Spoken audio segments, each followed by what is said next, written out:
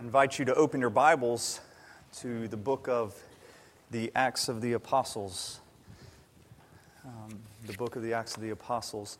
Last week we spent an entire service dedicated to prayer in preparation for what we will be looking at in the coming weeks.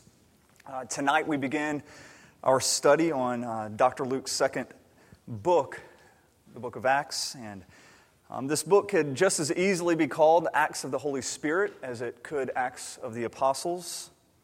And I'm sure for many of you, I feel like I need to address this, I'm sure for many of you just hearing the words we're going to study the book of Acts and hearing the Holy Spirit produces a number of emotions in you.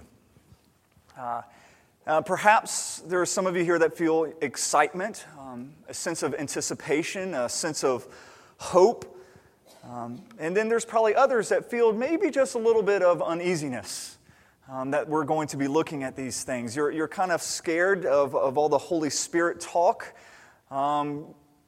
There's a little bit of fear here. You kind of picture, what's going to happen. What's God going to call me to do?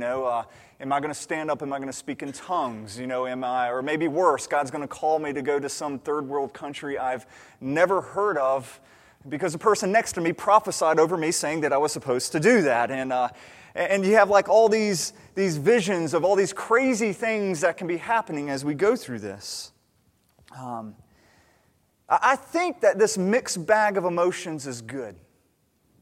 I think it's good. I think it's part of a holy fear and anticipation as you begin opening a book like this. I have great hopes for this study. My prayer is that God would use it in us to create a hunger unlike any we have ever known, and that He would make us into the church that He died for us to become.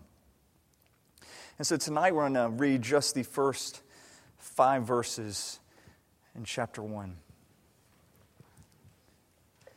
In the first book, O Theophilus, I have dealt with all that Jesus began to do and teach until the day when He was taken up, after He had given commands through the Holy Spirit to the apostles whom He had chosen. He presented Himself alive to them after His suffering by many proofs, appearing to them during 40 days and speaking about the kingdom of God. And while staying with them, He ordered them not to depart from Jerusalem, but to wait for the promise of the Father, which He said, "You heard from me. For John baptized with water, but you will be baptized with the Holy Spirit not many days from now." Pray with me.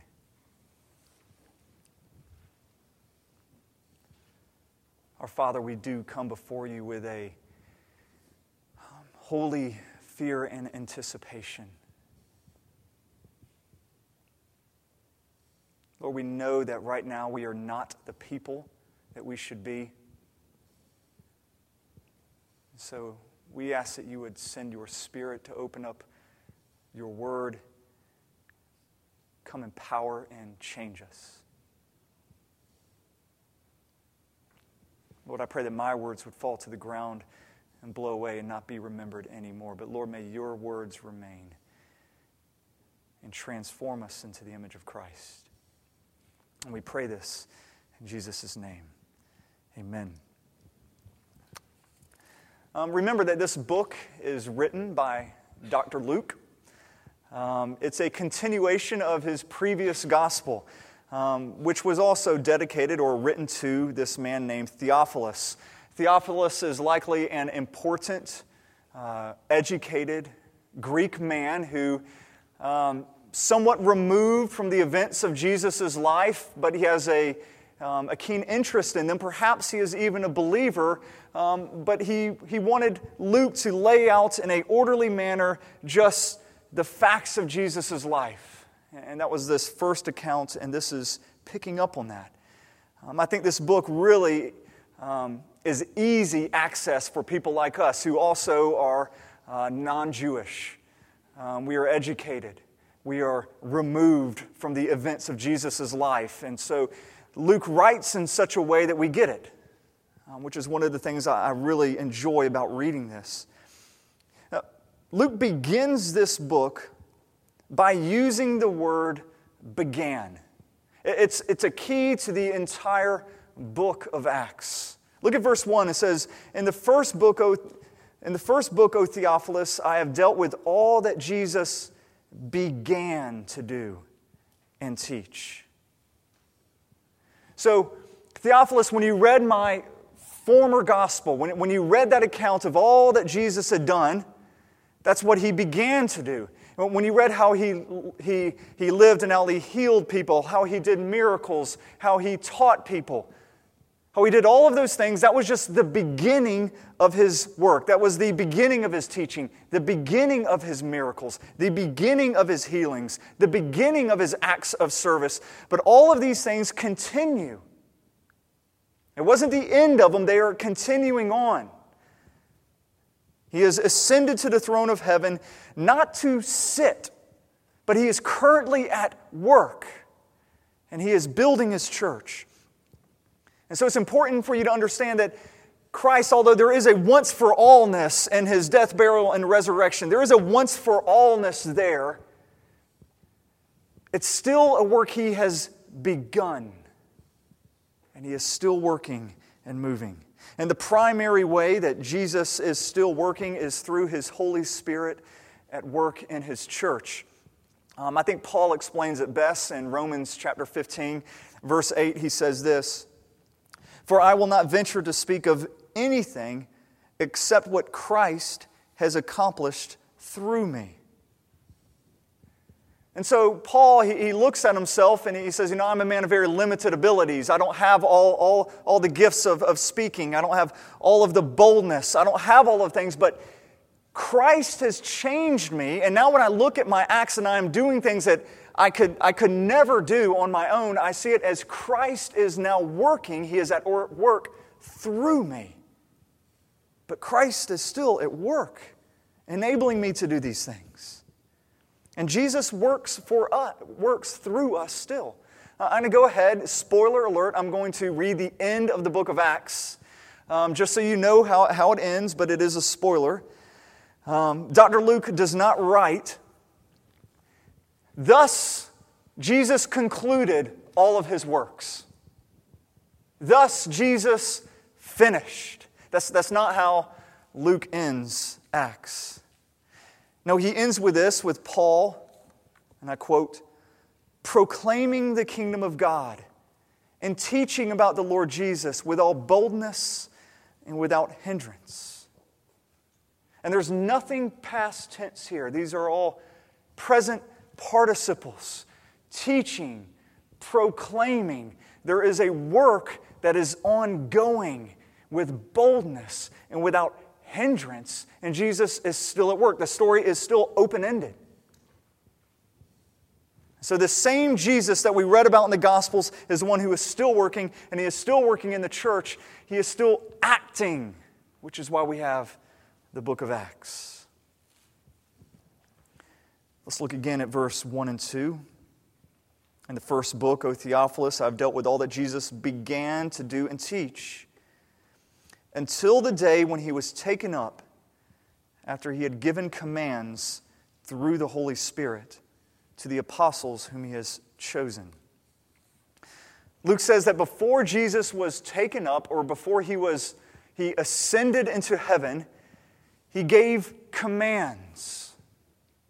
And he didn't just give commands, he gave commands through the Holy Spirit. And this phrase, through the Holy Spirit, is one of the key themes throughout the entire book of Acts. You're going to hear this over and over and over. Through the Holy Spirit. Through the Holy Spirit. And that's why Luke doesn't just say, Jesus gave commands. But he wants you to know he gave commands through his Spirit. The same Spirit that is at work at us. And I would say the same Spirit that is giving us commands.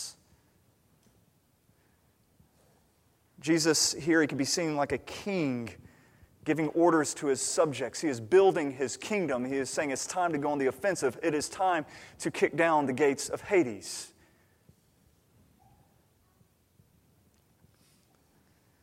Notice that Jesus doesn't give, I would say, chill bumps. That's not what he's so much interested in here. He gives orders through his Spirit. And we still receive these same orders to go into the world. I actually think what Luke is referring to here comes from John chapter 20, in which Jesus tells his disciples, as the Father sent me, so I am sending you. And then he says, he breathed on them and he said, receive the Spirit. And so you have this command, this commission of sending, and then it's through the Holy Spirit with this breathing. I think Luke is writing just another way of explaining what John says in John chapter 20 here. Now, Jesus is giving orders. He's giving them a mission.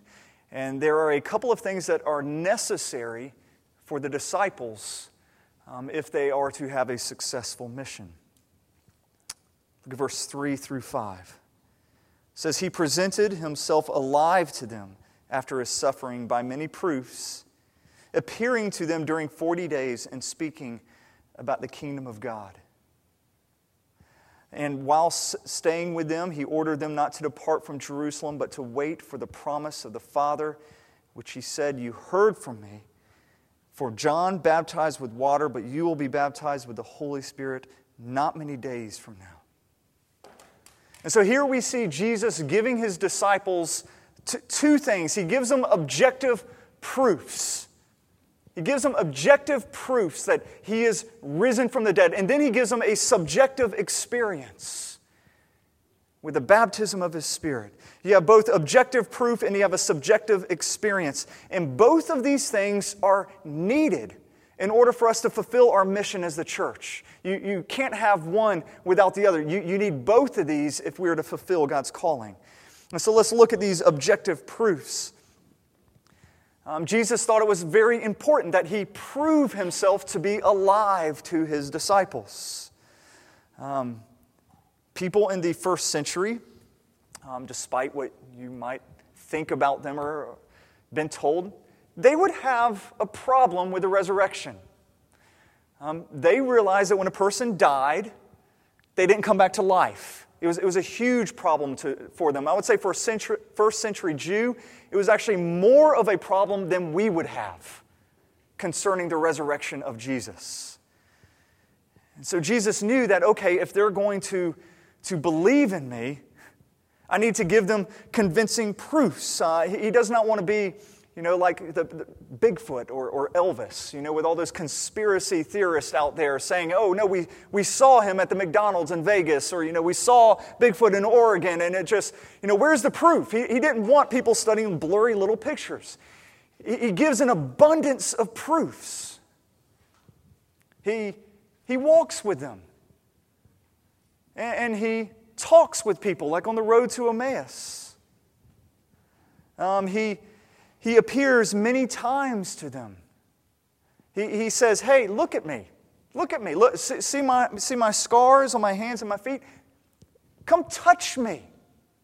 Feel me. I'm not a ghost. I am flesh and blood. Do you have any fish? Let me eat fish. I'll eat fish in front of you. Can a ghost eat fish? He's giving them very convincing proofs that He's alive. And in order to be eyewitnesses, we have to be convinced of His resurrection. These disciples have to be convinced of His resurrection. Otherwise, they are not going to go through all the verbal abuse and through all of the physical abuse to come unless they are convinced that Jesus is alive. Peter's just going to go back to fishing if he is not convinced Jesus is alive. Matthew's going to go back to tax collecting if he is not convinced, beyond a shadow of a doubt, that Jesus is alive. They're not going to go and suffer brutal deaths unless they're convinced. So Jesus puts out these evidences. And I would say that we have to be convinced as well. We need to pore over these eyewitness accounts of Jesus, convinced of His resurrection, beyond any shadow of a doubt, if we're to testify for Him with any boldness. But being convinced of Jesus' resurrection is not enough. We need more than facts. We need an experience. We need to be baptized in the Holy Spirit. What does baptism in the Holy Spirit mean? I've read a lot of books over the years and heard a lot of sermons dealing with this, and so I know that there's a lot of confusion concerning this. We're not going to be able to sort it all out tonight. Hopefully we'll begin getting a clearer picture as the weeks unfold in front of us, but I hope we at least get a partial understanding of this. Let's just start with the word baptize.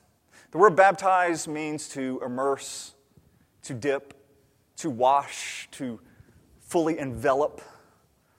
At the end of Luke, Jesus describes this baptism as being clothed, which is a great way of like being wrapped or being surrounded. He says this, "And behold, I am sending the promise of my Father upon you." That's the same language as Acts. "But stay in the city until you are clothed with power from on high." So to be baptized in the Spirit is to be clothed with power from on high. This baptism of the Spirit we're going to look at in a few weeks takes place at Pentecost. And so just go forward. We'll sneak peek. Go to chapter 2. Let's read the first 4 verses and see what this baptism of the Spirit here looks like. "When the day of Pentecost arrived, they were all together in one place. And suddenly there came from heaven a sound like a mighty rushing wind. And it filled the entire house where they were sitting. And divided tongues as of fire appeared to them and rested on each one of them.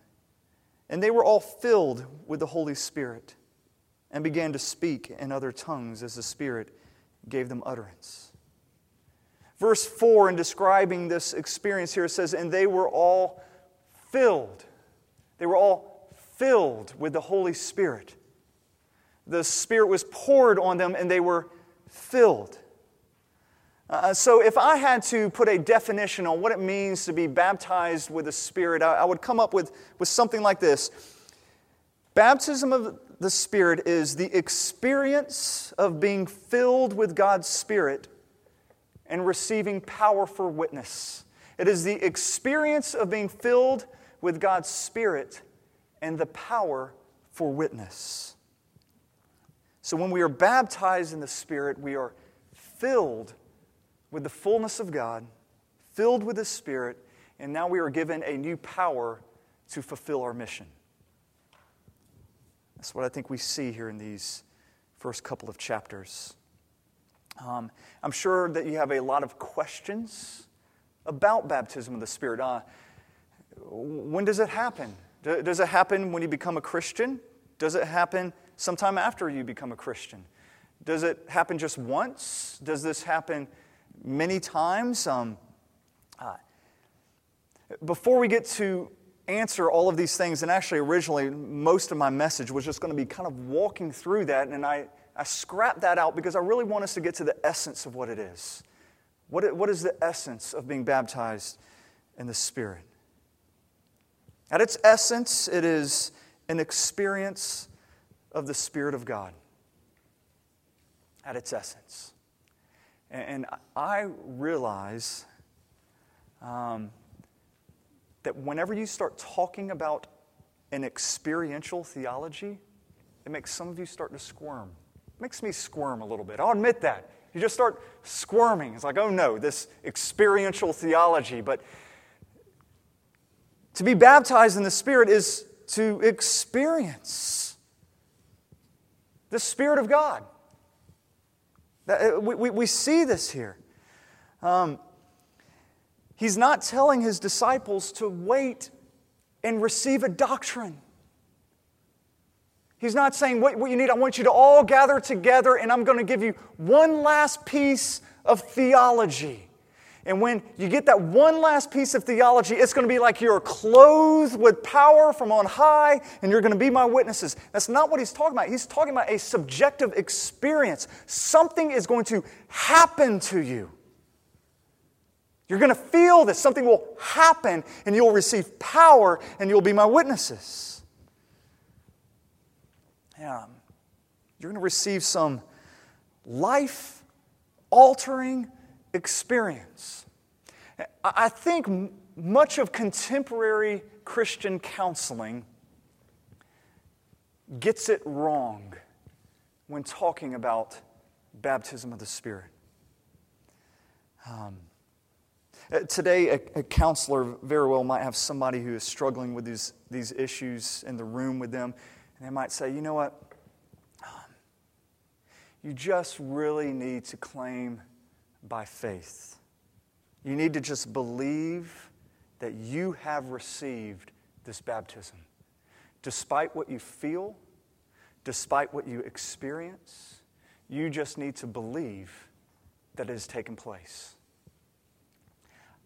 I think that language like that would have been completely foreign to anybody living in the time of Acts. You don't find that at all in the book of Acts when people have been filled or people have been baptized in God's Spirit. That it was purely an intellectual faith, that they just had to believe it despite what they felt, despite what their heart was telling them. You don't see that there. This is a real encounter with the living God, with real emotions. I mean, as Christians, we need to embrace both the objective facts of Christianity and the subjective experience of Christianity. We need both of these. I know that most of us are more comfortable receiving a doctrine than an experience, but Jesus knows that you need much more than a doctrine if you want to be His witnesses. To only embrace the facts of Christianity and not the subjective experience, I would compare it to this. It's like being dedicated to cookbooks and yet never tasting the food. That's what it's like, in which you know all the ingredients. You know how it all works. You know the chemistry behind it all. You know the recipes. Some of you, you've seen the pictures. You know it's going to be good. Sometimes you even share the recipes with others because you know it's going to be good. But you've never actually tasted it. But you need the objective facts. You need the recipe and you need the taste. Because once you have the taste, that gives you a boldness unlike you've ever known. You're unashamed to tell people, you have got to try this. You've got to. Much more than just a picture or words or a recipe. Dr. Martin Lloyd-Jones, one of my preaching heroes, preached during the mid-20th century. I believe he gave a great picture of what it means to be baptized in the Spirit of God. And many contemporary pastors have used it, and you've probably heard it from them some. John Piper has used this a number of times. It's certainly not original with me. But he says being baptized in the Spirit is like this. It's like a father and a child walking together, hand in hand. And they're walking hand in hand, and the child is happy. The child is content. The child is secure in his father's love and knows his father has affection towards him. But then suddenly his father just swoops down and picks up his child, swings him around, gives him a big embrace and says, I love you so much. And then maybe holds him so he can establish eye contact with him and says, I am so glad you're my son. And then puts him back down and they hold hands again and they keep walking. Lloyd-Jones says that when this happens with God, this is what being baptized in the Spirit is talking about. A pleasant, a happy walk with God suddenly became something of unspeakable joy. Absolutely life-transforming joy. And there becomes such a certainty of God's love, such a certainty of His affection, such a certainty of your sonship. It overwhelms you and it bursts into praise. And you cannot help but telling others. You are clothed with power to proclaim the message of this. Have you had any kind of experience like this? This is what I believe when a few weeks ago we went through Ephesians 3, when Paul said, that you might know that, the breadth and the length and the height and the depth of God's love, that you might know the love that surpasses all knowledge, that you might be filled with all the fullness of Christ. I believe that is what he's talking about here. I think you're seeing Paul at that moment being lifted up, spun around, and squeezed. He's like, it's glorious. We are filled with all the fullness of God. We're knowing a knowledge that cannot be known. And it spills out onto paper. And he says, I pray this for you. He says, my prayer for you is this. So how did these disciples come to experience this? Or how can we come to experience this? Jesus prepared the disciples two ways. One, he taught them, and then he asked them to wait. He taught them, and then he asked them to wait. At the end of verse 3, we see that Jesus spent time speaking to his disciples about the kingdom of God. He speaks to his disciples about the kingdom of God. He does not gather them all together and discuss what a lot of church leaders do now. He didn't say, all right, y'all get together, I'm about to leave. You need to have this experience. All right, Peter, lighting is everything. I mean, we need to somehow evoke an emotional experience. Now, you can't have really bright overhead light like this, and the light can't be too dim. You've got to set the mood just right, Peter. Remember this. A lot depends upon this. And Andrew, you put away the lyre, pick up an electric guitar. People respond to an electric guitar. It touches their emotions. Remember, transitions are everything, too. We can't have any of those awkward silences during a service, okay? That just kills the Spirit of God. It kills any of the emotion, the working here. We can't have that. Maybe if we have some kind of, PowerPoint where, we have motions, or as the deer, we have a deer walking across. People respond to something like that. Are you taking notes, guys? Because I'm about to leave, and we need to somehow make sure people have an emotional experience. I've been in meetings like that. I mock it and love. I have been in countless meetings like that. But there's no teaching of, let's teach about the kingdom of God. Let's teach about Jesus and His lordship and how He reigns and how He sends His power to equip us to go out and tell the world. Why don't we teach that and let's see how the people respond? But that's what we need to be doing. I thank God we meet in a place like this. I thank God we do, because if when we're singing, worship happens, if there's a genuine emotional movement, what am I going to credit? The basketball goals? The lighting? The amazing sound as it reverberates off the gym walls? God's at work. God's at work. Jesus did not teach them how to play with people's emotions. He taught them about the kingdom of God. In doing this, He obviously opened up to them the Scripture. It's no coincidence that when Pentecost happens, Peter rushes out and he goes straight to Joel 2. You want to know what happens? Joel 2. Where do you think he got that from? Jesus has been pouring into him. He says, you're about to receive an experience. Let me tell you how you can interpret this experience biblically, scripturally.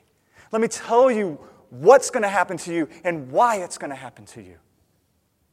Otherwise, you might completely miss it. So if you want to be filled with the Spirit of God,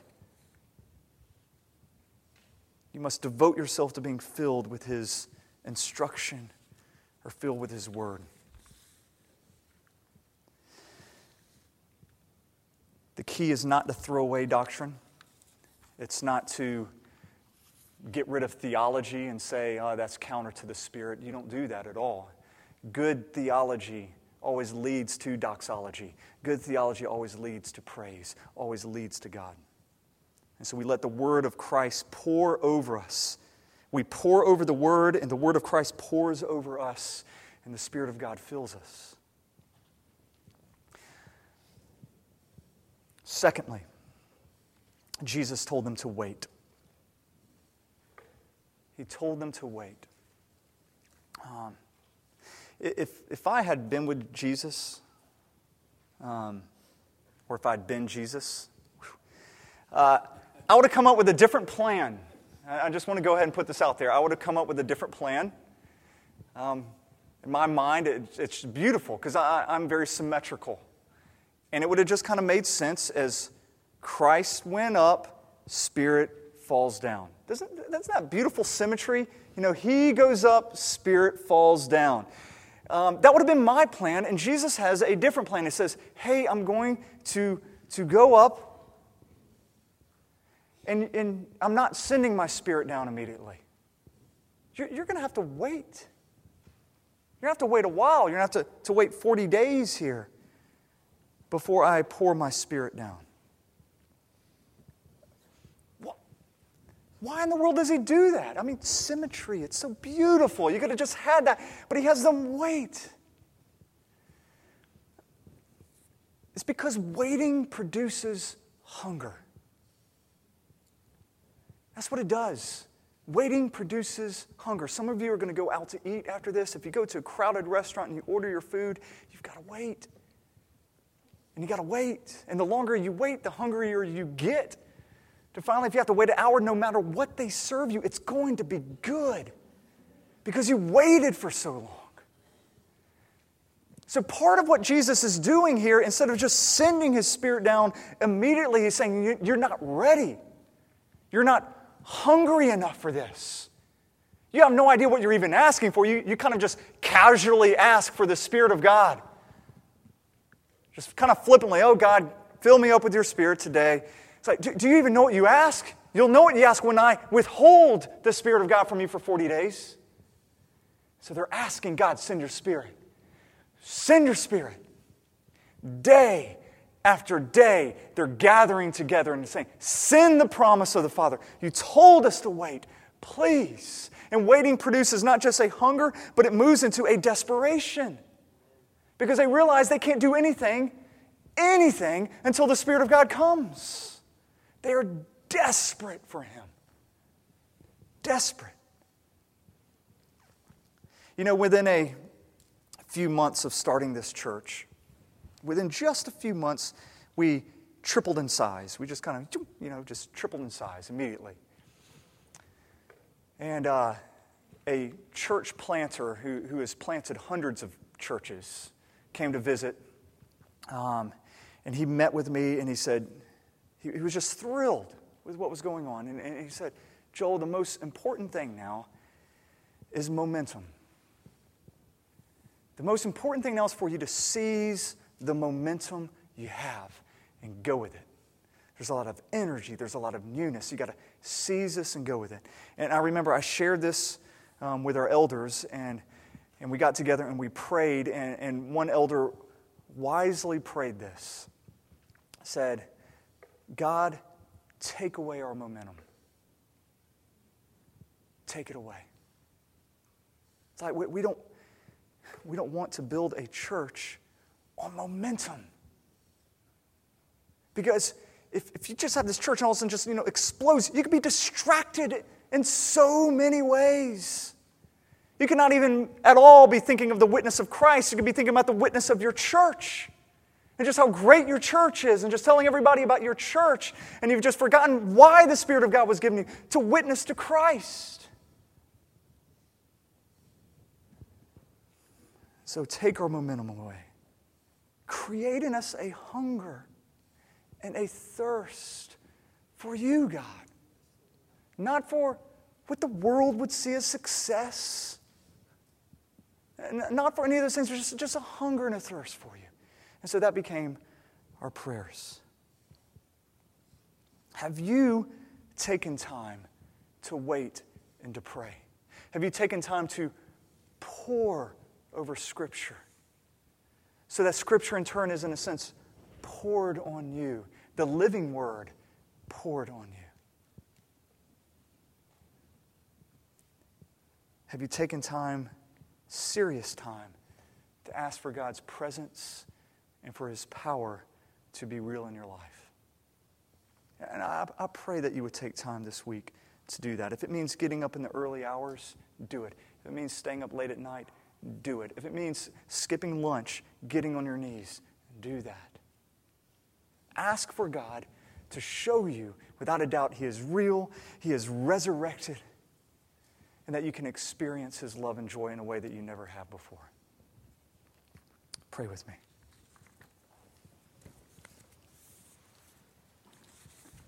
Lord, I do believe that terminology can sometimes get in the way. Sometimes. So I pray that with some of the confusion, when we talk about baptism of the Holy Spirit, some of the confusion that's there, that through your Spirit that would fall away and you would remind us at the very essence, what do we see here? We see an experience with the Spirit of God. We see this clothing of power for witness. So whenever this happens, however this happens, I pray that we would now take an honest look at our lives and ask, is this something that we have encountered or experienced? If there's sin issues in our life, bring this up. Lord, whatever resistances there are, may they come crumbling down. May we not love you only with our head, but fully with our heart. We come now simply to say, we need you, Jesus. We need you. And we pray this in your name.